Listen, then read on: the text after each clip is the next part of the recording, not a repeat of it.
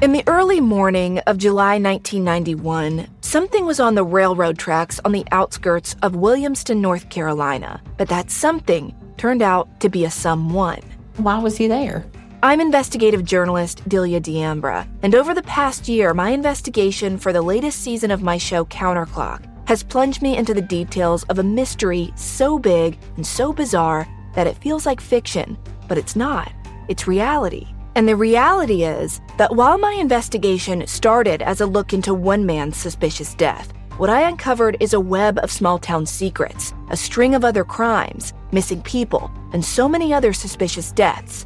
These are all things that I think many have tried to keep hidden. Do not go looking for answers. I've had to rethink everything I thought I knew about where I'm from. That somebody is somebody's, plural. Listen to Counterclock Season 6 now, wherever you're listening.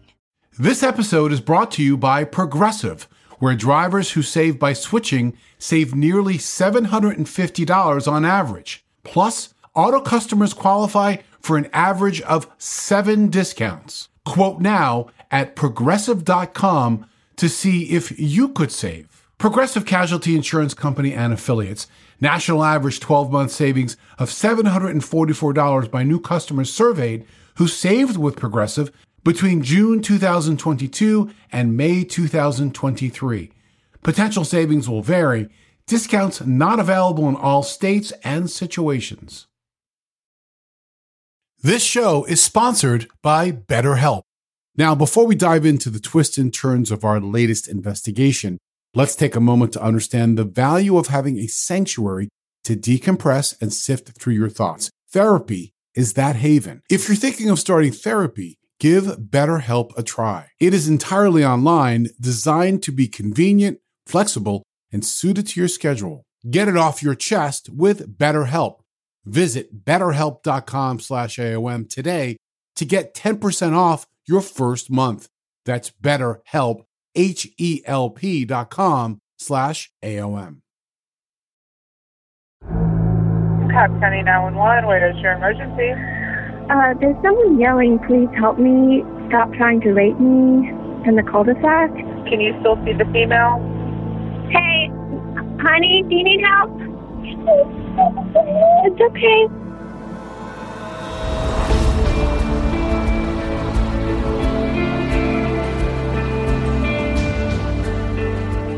I'm Scott Weinberger, investigative journalist and former deputy sheriff.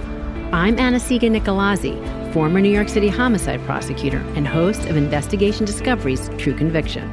And this is Anatomy of Murder.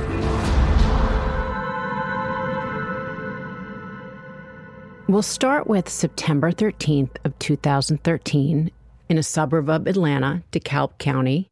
At around 2:33 in the morning, a call comes in to the 911 center. Cab Emergency 911, what is the address of your emergency? Now, warning, what you're about to hear is not only disturbing, but very raw.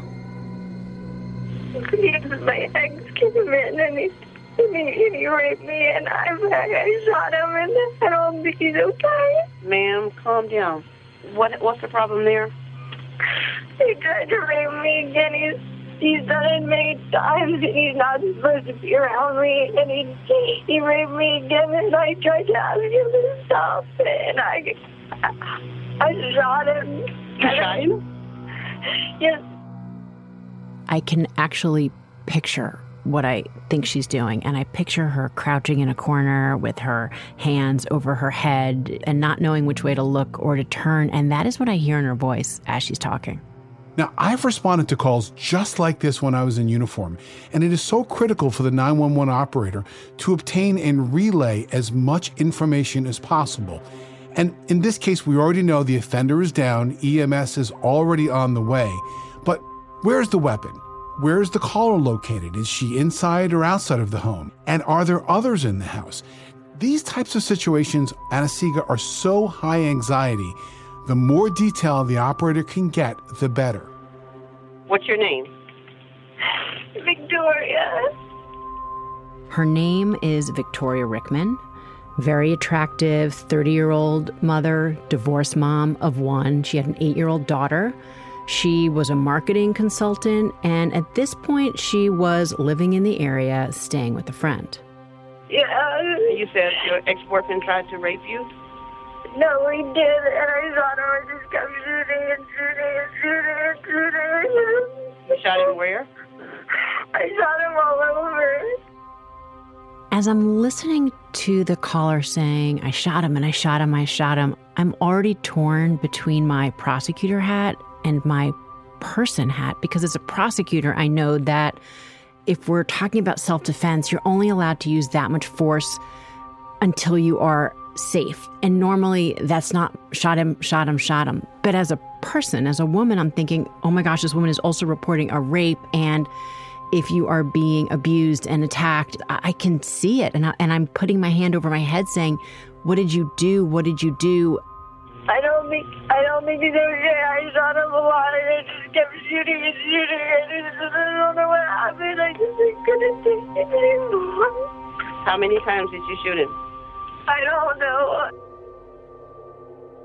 We have to be very cautious about dissecting these calls and trying to put ourselves in their positions, because everybody reacts differently in these situations. And until you're in that situation, it's really, truly hard to judge. True, but when I look at it as a prosecutor, I know the law, and I know in a courtroom what I have to prove. And what we might all think is justifiable under the law is not. Where is he in the house? He's laying on the bed. I don't think he's okay. Ma'am? He's breathing? Huh? Is he breathing? I don't know. Where do I touch him on his neck? I think he's dead. I don't know. I don't know what to do to help him, but he did it again, and I can't. I don't want him to be hurt. I didn't want to hurt him. I asked him to please not do it again. The 911 operator decided to put an EMS worker on the phone. What part of the body the man is shot? I don't know. Like everywhere. I just kept shooting. I don't know. He raped me and I couldn't stop. Okay, is he breathing? I tried to see. I don't think he is. Even during that exchange between the 911 operator, the EMS worker, and Victoria Rickman, it was very difficult to communicate with her. You can tell she was extremely distraught. She says she's unable to do CPR. He's too heavy to move, and when she touches him, more blood comes out. I hear the noises and I don't want to hurt him anymore. I didn't mean to. I just, he raped me and it's been going on and I've been trying to get help and he just won't stop. The attacker in the alleged sexual assault is Victoria Rickman's on-again, off-again boyfriend, Will Carter. The first officers on scene were met at the front door by Victoria Rickman, and just as she was on the 911 call, she was hysterical and repeatedly telling those officers that Will Carter sexually assaulted her. Now, here's the thing. I mean, we are talking about very murky territory. I mean, there is no more invasive crime than sexual assault. And everyone reacts differently. Of course, there's no one size fits all. But what we have learned as prosecutors and victims advocates and law enforcement people that deal with these cases all the time is that while there, of course, is no actual shame in being victimized by sexual assault, the survivor, the victim, usually feels that. It is very rare that someone wants to continually tell you what happened to them in terms of the sexual assault or attempt. And that's what officers faced here. In and of itself, it doesn't prove anything, but it does have you start to tilt your head at least a little. So at the point that the scene was rendered safe, it was important to get Victoria Rickman to the hospital, not only to make sure that she was okay, but to gain evidence of this alleged assault. And what that means is to start a rape kit and start to collect evidence. Did the rape actually occur? And if it did, what evidence can they gain from that assault?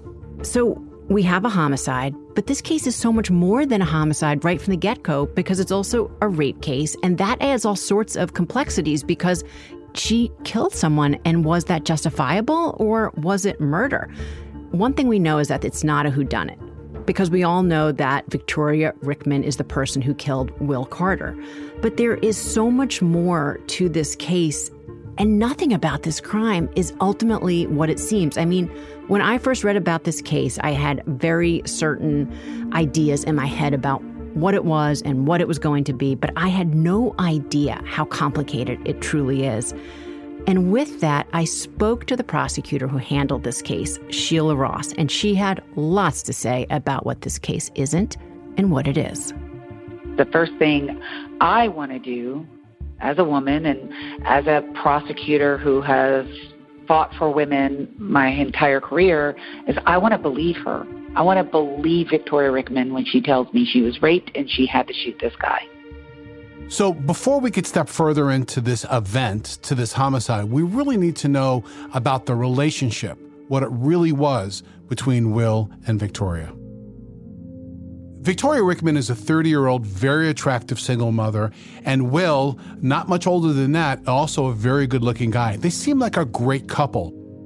She had been married before and had a son from her previous marriage. She had worked prior in real estate, and she had actually even worked with Will at his insurance company. And, you know, when you think about couples, and we all have seen various couples and had different thoughts over the years, we often think to ourselves, well, how did this one end up with that one, for whatever our criteria is? You know, when you look at these two, and I'm talking solely just physically for a moment, they are pretty like in kind. That they met through a mutual friend and were instantly drawn to one another. You know, as prosecutors, we read into body language a lot. And every picture that I see when I'm looking at the two of them together, I mean, they are tight. Their faces are touching. Their shoulders are touching. There's lots and lots of pictures of them here that I'm looking at. They were pretty happy to be together, and they look pretty happy to me. They had a good relationship probably for the first 6 months, but then it just quickly turned toxic. Just an unhealthy relationship that most normal people wouldn't hang out in for too long. Looking at Will a little more closely, he was a successful business owner. And he built it from scratch by himself to a 30-person company. He was a good employer. His employees said that he was really good to all of them. But there was more to Will Carter because he was also someone who had struggled with drugs for years. And when I say struggled, by some accounts, that's an understatement. And he was just beginning to climb out from many, many, many years of drug addiction. However, Victoria Rickman at times would text his mother that Will was using. And there's still more. You know, the happy couple we talked about that smiles ear to ear as they are tight shoulder to shoulder, well, they weren't always so happy. At some point, she did live with Will, and then he kicked her out. At some point, they had a place together, and then they didn't have it anymore. And just a year earlier, Will had been arrested for assaulting Victoria. At 7:45 p.m., a 911 call is made to the Cobb County Police Department. They respond to Rickman and Will's apartment, and she appeared to be in distress. The apartment was in disarray, and she said that she had been attacked by her boyfriend and that he had forcefully groped her breast and touched her vagina with his hand and held her down on the bed when she was trying to get away. And that she only escaped by hitting him in the head with a hammer. I mean, Scott, just hearing that he had tried to sexually assault her and that she'd only escaped by using a hammer. I mean, what is going through your mind at that point hearing that? To me, it sets up a pattern or practice of violence, not only between them, but someone who had to defend themselves and grabbing a hammer to fend him off. Everyone knows that saying, you never know what goes on behind closed doors. But with this couple, the doors weren't always closed. I mean, they had opened it to law enforcement before. And on that day, when law enforcement took action, it was Will Carter that they arrested. I can't tell you how many times I've been in situations where you're talking to a victim of domestic violence and someone else, they ask the question is, why didn't you just leave? And that's a frustrating question because there's so many reasons why either they can't or they're confused or they don't. And I almost think it re-victimizes them in a sense because you make them feel like they're doing something wrong over and over again. And it's a very difficult situation to be in. It's not that easy. Now, there's another incident that happened between these two in May 2013, just a few months before the shooting. Cobb County 911, what is your emergency? There's someone yelling, please help me, stop trying to rape me in the cul-de-sac. And I'm like, I see a guy and Alright, is it a female yelling? yeah. She's like, someone please help me.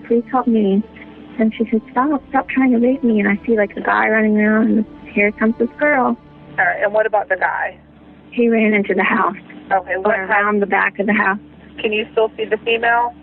And yeah, she's trying to hide, like she's trying. Hey, honey, do you need help? Come here. Are you okay? It's okay. What's the matter?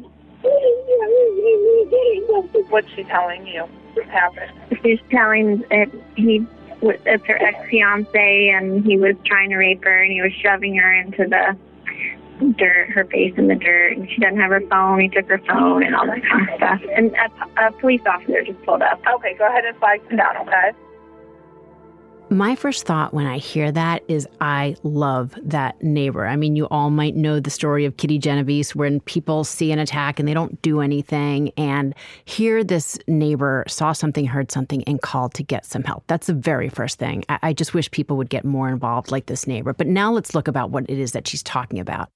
We have another situation here where there is a violent confrontation between Victoria Rickman and Will Carter to the point where she had to flee his apartment and scream to the neighbors to call 911. Again, the skeptic in me, the prosecutor who is starting to unpack and try to figure out where the truth lies in all this. Is it someone who just can't keep herself away from him even though she is being serially abused?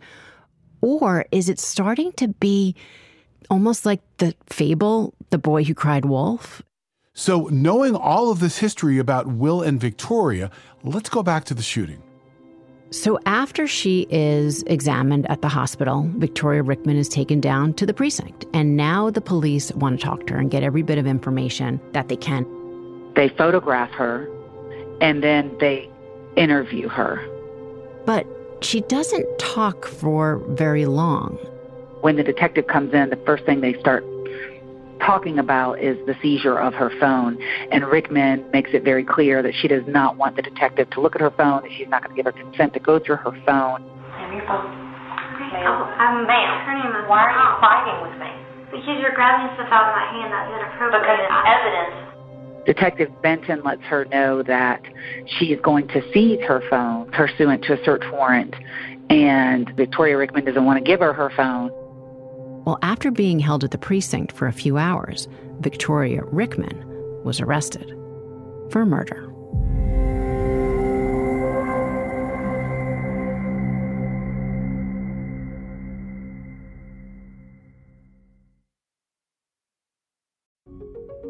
The evidence keeps pouring in, and at this point, the facts are undeniable. It's an open and shut case.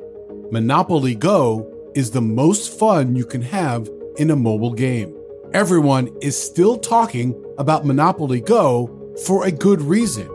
It's an absolute hit. Millions of people pass Go every day because this game is always bringing something new to the table, like countless crazy tournaments you can join with friends as partners or teams, or timed events offering bonuses like massive multipliers or rent frenzies to help you get huge rewards.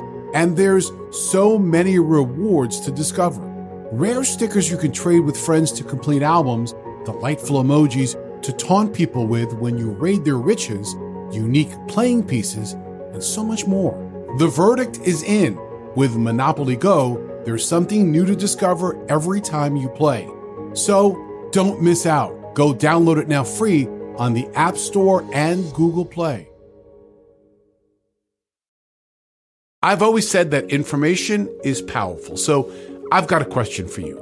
Have you ever had the feeling that someone wasn't being fully truthful with you when you needed to do a gut check because you're pretty sure something wasn't adding up about someone's past? Well, you should turn to Truthfinder. Whether it is a neighbor or a random phone number that keeps calling you, Truthfinder has you covered.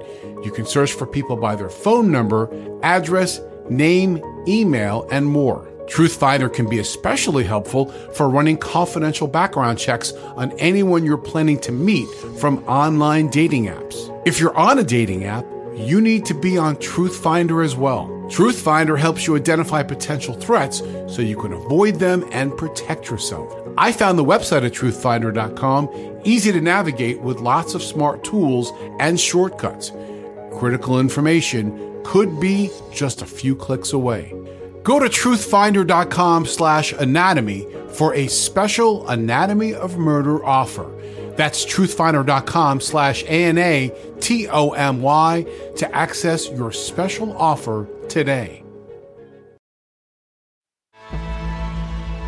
When you hear the fact that detectives decided to place Victoria Rickman in custody, you may be thinking to yourself, wait, here's a woman who told police she shot and killed her boyfriend who allegedly had sexually assaulted her, so why is she in custody? And while they are not saying she wasn't sexually assaulted, what they are saying is it appears to them the use of deadly force was not justifiable. Here's the thing. You hear that and right away it's like, ick, but much stronger than ick. Ick times 1,000. But you have to talk a little bit more about what self-defense means under the law. You're only allowed to do two things. You're able to respond with like force or just enough needed to save yourself, which means that once the threat is stopped, i.e. you have fired once and they stop, or twice and they stop, maybe 3 times and they stop. Under the law, it's over. You're done. You're not justified from that point. You also have the duty to retreat if you can. Now, that changes if you're in your own home. Some states do it a little differently, but that is by and large the way it's looked at. And it's going to be incumbent on her defense team down the road to prove that. I mean, the investigation needs to be surgical at this point because you're pulling apart real incidents that occurred. And I think crime scene science will be a big player in this equation. So going back to the crime scene, when investigators showed up at the door, they were met by Victoria Rickman. They met Victoria Rickman at the front door holding a small dog. They observed that her hair was wet, she was clean, and she was dressed in her pajamas. She did not appear to be injured, nor did she complain of any injuries to the officers when they arrived. You can look at that two ways. You can look at that as unusual, or on the flip side, you can look at that of a woman who has just been sexually assaulted and wants to rinse herself off. That makes total sense. And please, for a second, anyone out there that's thinking that we are not being compassionate enough for a sexual assault survivor. No, not at all. Because, of course, there is no way anything's supposed to look. And we've certainly come across cases that the survivor of these attacks doesn't have those physical signs. However, as investigators, as prosecutors, we need to be critical to figure out where the truth lies. When they got inside the house, there was no signs of struggle in the room. There was no forced entry into the house. She had a book about domestic violence in the room. They were able to see Will on the bed, and he was shot 9 to 10 times. I couldn't really tell at that point. His clothes are just neatly in a pile by the bed. So to the police, it just looked like they were going to bed and he was shot multiple times. So the lack of any sign of struggle inside that house, did this attack even occur? And instead of a justifiable shooting, are we talking about actual murder? But Anastasia, if you look at the flip side, and if Victoria Rickman was really planning on just murdering Will Carter, would she have done a better job in planning? Why wasn't the room in disarray? Why wasn't the clothes just thrown about as if it was ripped off of her? Why didn't she do more to play the part of a real victim? You're right, I think. And it's something that I often say to the jury when we're talking about statements of defendants or defenses or what they're claiming is that wouldn't they have done a better job, right? And that's it. How tough is it to scratch yourself or to throw stuff around the house? It seems to be almost like fake a murder scene, fake a sexual assault scene 101 of if you were trying to do it. And it does start to make you shake your head because certain signs say that there's more to this, but other ones say, well, maybe it just doesn't fit the mold of what we think it's supposed to be. The first thing they do is talk to Will's father. And they had to notify him that his son was murdered. And they told him who did it. And he immediately told them about the prior violence that Victoria Rickman had inflicted upon Will while they were dating. Will's parents were able to provide a snapshot into the relationship, that things would be great and then they would turn ugly. Now let's go back to that January 2012 incident that we started off by talking about, which is when Victoria escaped that attempted sexual assault by having to hit Will in the head with a hammer, and that he ultimately was arrested for. Well, Will's parents were spoken to, and they had a very different take on that event. They said that their son Will came to their home right away, just incredibly upset and distraught, and he was bleeding. She had gotten angry at him. She had attacked him, and he tried to restrain her, and that then at some point she took the hammer and hit him on the side of the head, and that she bit him on his shoulder. She told him that she was going to have him arrested, that she was going to say that he had tried to attack her, and that then he was so concerned about this happening to him that he asked his parents to go back to the home with him, which they did, and that when they went back to the home, that's when the officers were there, and that they were shocked that at the end, it was their son that was arrested instead of Victoria. You have to put aside all of our preconceived notions about gender, and you have to look at the evidence. And when you do that, it becomes abundantly clear that she is in control and that he is just too nice to quit her. I mean, the real victim is Will. Will had a cut on his head, and Will was the only one who's showing injuries. Victoria was the aggressor. Victoria was the armed person in that violent attack, and Will was the victim. She ends up dropping that case, but only after she basically extorts him and writes a very long letter of her list of demands of tropical vacation on her birthday, of a place of her choice. He's going to have to pay her vet bills. She just makes a long list of demands of things that she wants from him before she'll agree to drop the charges.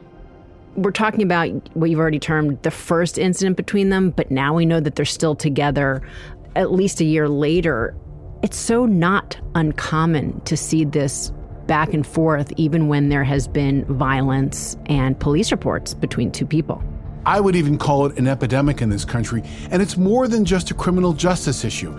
It is a societal issue of trying to make sure that there are services for women, and of course men, to be able to escape from domestic violence. But often people find themselves going back to these toxic relationships. There is no rational explanation for this relationship. It is unexplainable. It is unexplainable why she is with him. It is unexplainable why he would go back with her when she falsely accused him of raping her. It really sounds like she put Will through so much during that time, but yet Will kept giving her another shot. Because he just never wanted to give up on people, and he would never give up on people. And that was a hangover, if you will, from his addiction. He just didn't want to quit people and didn't want to put people out, even though his friends were telling this girl is bad news. You should not be with her. These relationship cases are so difficult to decipher at times and to figure out because, again, you just don't know what goes on behind closed doors. Well, remember that incident that happened in May?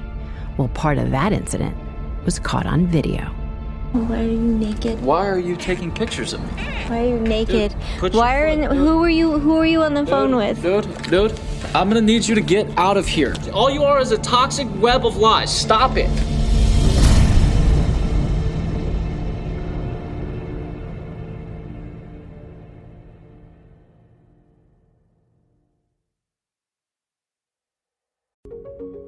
Every day is a great day when you're not worrying about your appliances and home systems, and that's what you get with an American Home Shield warranty.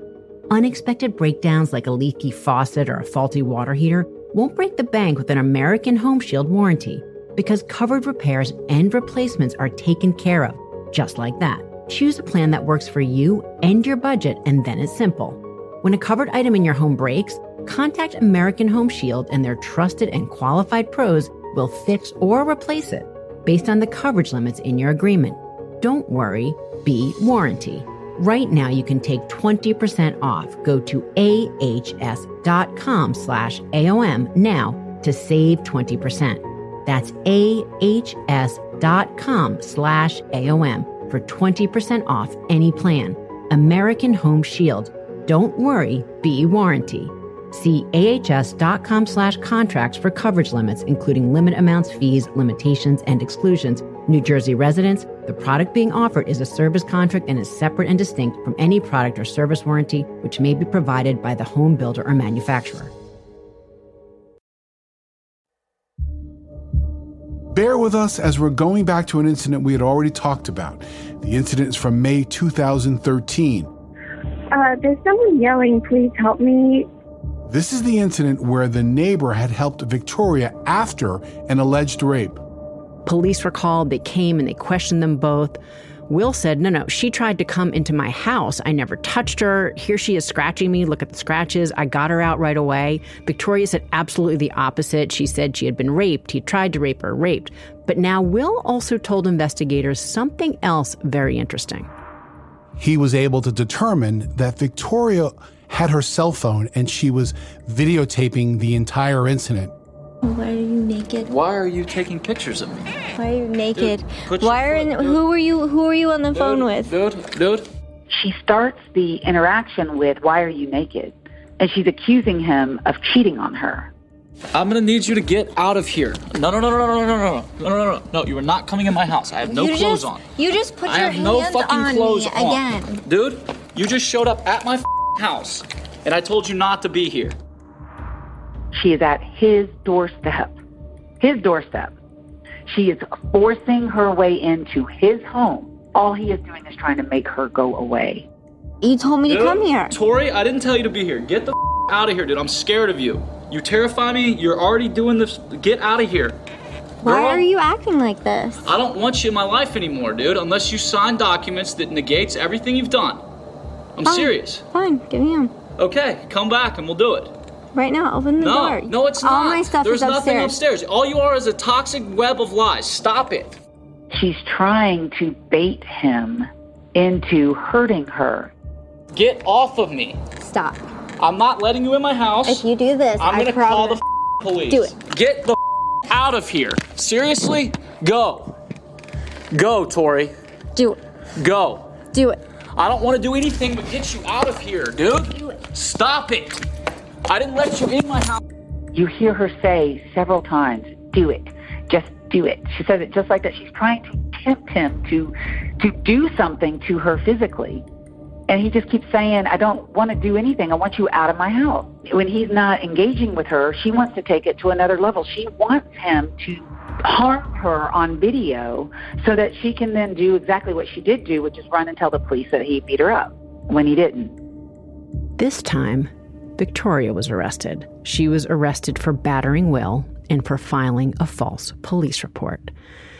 Scott, when we look at this May incident, all you out there, it's pretty rare to have an actual documented case of a false sexual assault allegation. Talk about documented. How about self-documented? I mean, clearly sometimes you have witnesses to an assault or even surveillance video of an assault that occurs, but police actually have her videotaping herself in this incident. Let's just talk about how this plays in to what she's now saying about shooting Will.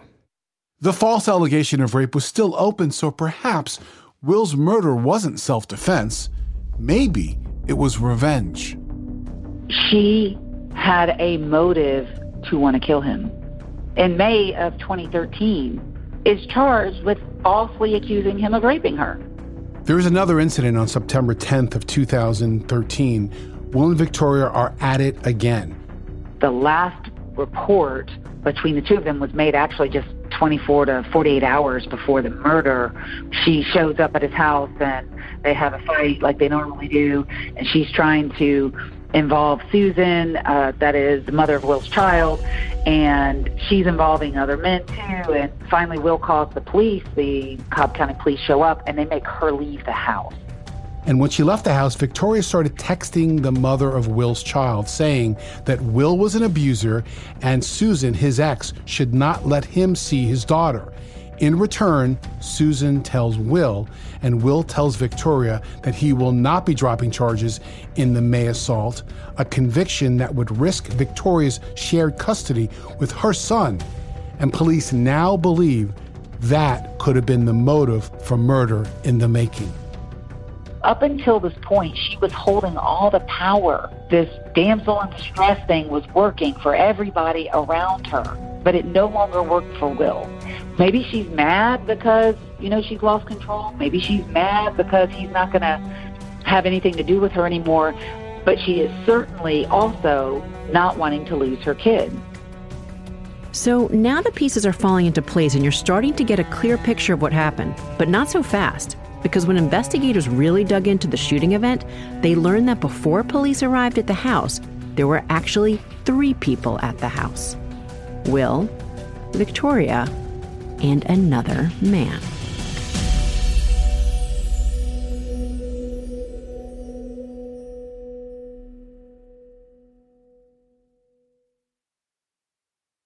We're heading into spring, and warmer temps often mean more travel on the horizon. If you're going somewhere where the language is not your own, how great to learn some before you go. Enter Rosetta Stone, the trusted expert for 30 years with millions of users and 25 languages offered. Rosetta Stone immerses you. You can pick up any language naturally, first with words, then phrases, then sentences. Plus, with Rosetta Stone's True Accent feature, you'll get feedback on how well you're pronouncing words. I'm hoping to get to Europe this summer, and I've been using Rosetta Stone to brush up on French and to learn a little bit of Spanish. It's easy, intuitive, and I love that I can learn on the go with Rosetta Stone's app right on my phone. Rosetta Stone is the most trusted language learning program. It is available on desktop or can be used as an app on your phone or tablet. Don't put off learning that language. There's no better time than right now to get started. For a very limited time, Anatomy of Murder listeners can get Rosetta Stone's lifetime membership for 50% off. Visit rosettastone.com/anatomy. That's 50% off unlimited access to 25 language courses for the rest of your life. Redeem your 50% off at rosettastone.com/anatomy today. This episode is brought to you by Philo. Do you love TV? Do you love saving money? Then Philo may be your solution. Philo has shows, movies, and live TV for just $25 a month. You can even try it for free with their 7-day free trial. No contracts, no commitments, no hassles, just a better way to watch TV. Philo has an unlimited DVR for 1 year. Save all your favorite shows so you can watch on your own schedule. Philo allows for multiple profiles and multiple streams, meaning everyone in the house can have their own saved shows and up to 3 simultaneous streams. Never fight over who gets to pick what to watch. If you can't get enough TV, then there's no better way to watch. Philo has more than 70 channels like ID, Lifetime, and MTV. With Philo, you can start watching in seconds for less money and less hassle. Try it yourself with their 7-day free trial. Sign up today at philo.tv/AOM. That's philo.tv/AOM. Let's talk about the gun that Victoria used to murder Will Carter. Police did run a trace on it, and there was some debate if it was her gun. The gun was a .40 caliber handgun that she had been given by a sheriff's deputy named Rick Price. Victoria met Rick Price way before the shooting when she was attempting to file a restraining order against Will. He believed that she was a victim, which is why he gave her the gun. She told him that she had this volatile relationship with her boyfriend, and Price right away said he wanted to help her. He admitted to taking her to the firing range and teaching her how to shoot the gun. The relationship between these two is so close that the night of Will's death, Rick shows up at the crime scene before police. It turns out that Victoria Rickman called Deputy Price before that dramatic 911 call. And Rick Price, a sheriff's deputy, left his county and came into the city of Atlanta and was at the crime scene before the lead detective, Summer Benton, could even get onto the crime scene. And when he was there, he had a conversation with an Atlanta Police Department sergeant that as a sheriff's deputy, he knew that Will was abusive and that he had given her a gun. But he says that the caliber of the gun he gave her was a .38, but in fact, the gun that was used was a .40 caliber. Here you have an actual member of law enforcement that's in the mix, but yet he's kind of acting the role just like anyone else with close ties to somebody else. By all accounts, it appears that Rick Price is a pawn in what investigators believe was a premeditated opportunity to shoot and kill Will. And I think about it like how sinister to really play as many people as you can. You know, you have the Rick Price in play. Remember, she's living with a roommate at the time who had been told very similar stories about all this abuse that she had endured at the hands of Will. And if it's all to help give credibility to her side of the story, well, it's all about to play out at the trial. Putting together all of this incredible forensic evidence and circumstantial evidence in this case, Sheila Ross would walk into the courtroom. She was confident, but she had a lot of challenges, Anna Siga. This is really a totality of the evidence type of case. There's no one piece of evidence that you could point to say, aha, that's it. Each piece of evidence was a brick, and when you put them together, it's an unbreakable house. When you put it all together, there's just no reasonable explanation for it other than she planned to kill him, and that's exactly what she did. First of all, it's so voluminous, the amount of what she had to present to the jury. It wasn't just one act that we were litigating. It was 2 years worth of acts between the two of them. And also the biggest thing she had to deal with was the second we hear that someone is a survivor of sexual assault, or we hear someone start to tell their story, our heart goes out to them. It's a horrible crime. I've spent most of my career on the side of the women in those situations. And so I understand how jurors will just automatically be inclined in a dispute between a man and a woman to take the woman's side. And so my biggest challenge was deprogramming that initial instinct where you're always going to believe the woman is telling the truth. Because who would falsely claim rape? That's just disgusting and not anything that you would think that people are capable of doing. You really have to kind of take preconceived notions and put them out of your mind. As a woman and as a female prosecutor, we are always on the other side of this equation, right? And when a man kills a woman, it's really easy for us to say, well, he killed her because if he can't have her, nobody else can. Well, for her, it's very much so the same. Again, you got to get out of your gender roles. So is this cold-blooded murder, or is it a case of self-defense? So here are some of the pieces that the jury was introduced to. The home that they were in was the home of her childhood friend, whom she was living with at the time. He was supposed to be home that night, but around 7 p.m., she had texted him not to come to his home because she didn't want to see a man that night. Now, if that's not a big red flag, Anna Siga, I don't know what is. Well, here's a bigger one. When police then seized her phone and recovered some of her deleted text, that they could see that immediately after that text, there's another call to Will. And they start communicating with one another again, and then she invites him down to Atlanta, where he does go shortly after midnight. And also, there's this back and forth between the two, and then in the end, you have Will texting Victoria, I love you, I wish you weren't the way that you are, you need help. Yet we also know he's on his way over. But what that proves is that he didn't go over there without an invitation the way that she originally claimed. Now, police also learn a lot more from her cell phone. Using that roommate's phone, she changed the contact, Will's name, and then sent messages to herself. In total, police would recover more than 66,000 text messages. Now, not all of them were between Will and Victoria, but on the key dates, they were able to highlight many of the exchanges between this toxic couple. She had manufactured threatening text messages from Will in her phone, and she showed them to the police as if they were real. She's like, look, see, Will is threatening me. And if you look at the screenshot that she had saved in her iPhone, it appears that there is a message from Will Carter saying, threatening things that he's going to kill her. She screenshotted them, saved them, and then sent them to Will as something that she can hold over his head. Prosecutors also went back to that 911 call, that dramatic call. He raped me and I couldn't stop. She vacillates on the 911 call between he raped me or he tried to rape me. He tried to rape me. He raped me. Ex-boyfriend tried to rape you? But she couldn't even get that detail right, which is a pretty important detail.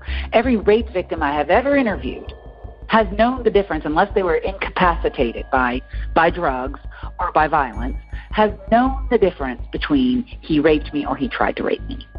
She was not giving a consistent story within that 911 call. It was those type of details that made it clear that she was lying, and that she didn't shoot him because she had to, is that she shot him because she wanted to murder him. And the most telling piece of evidence in this twist-and-turny story is the autopsy of Will.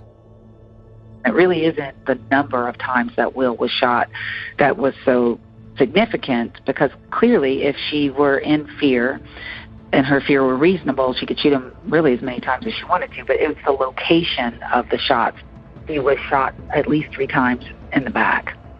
They determined that the first shot was to Will's back, and one of the 3 projectiles punctured his lungs, filling it with blood. And how do they know that? Blood spatter or a spray pattern mixed with Will's saliva was on the wall as he was facing. He coughed and gasped for air. He falls back, and lying on his back and facing away, he is shot 6 more times, including in the head. And what that suggested was that this was not self-defense.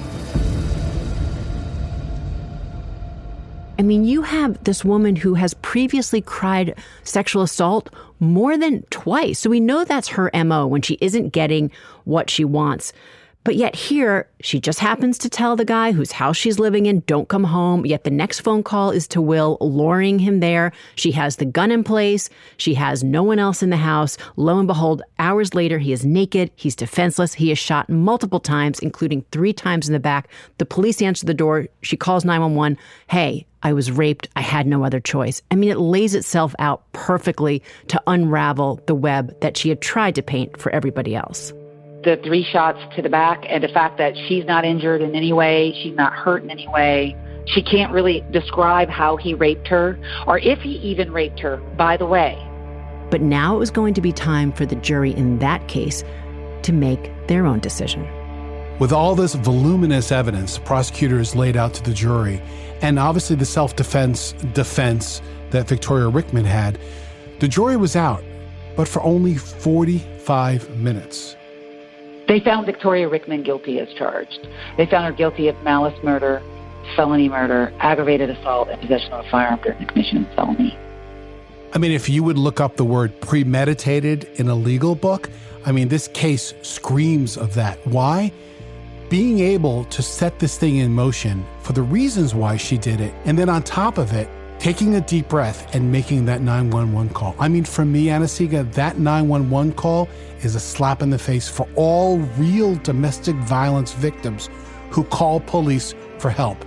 That was orchestrated and that was rehearsed, and she even had the time to call Rick Price first before she called police. That is horrible. It's just so vicious. She's going to send him to his grave falsely labeled as a rapist. And this is a guy who is the father to a young daughter. So you're not only ending his life and ruining his parents and their life, but you're stealing any kind of favorable memory of him from his child. Just bring it back to Will for a moment. Here is a guy who had pulled himself out of such serious struggles and by all accounts was just almost too nice for his own good. Remember, he is a guy who just wants to give back the way that he was helped with his own struggles. He went so far as to hire other recovering addicts in his now very successful insurance business. But in the end, it was that kindness, that overly trusting, that just wanting to see the best in everyone, that just might have been the thing that, in this case, unfortunately, cost him his life. You know, Will's parents described how he took his 10-year drug addiction head on, turned his life around, and wanted to be the best father he could for his daughter. But the one thing he couldn't escape was a volatile and toxic relationship with Victoria, and that relationship may have been Will's last addiction.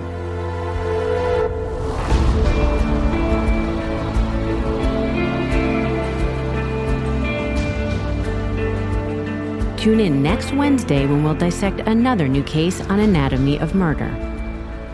Anatomy of Murder is an Audio Chuck original, a Weinberger Media and Forsetti Media production. Sumit David is executive producer.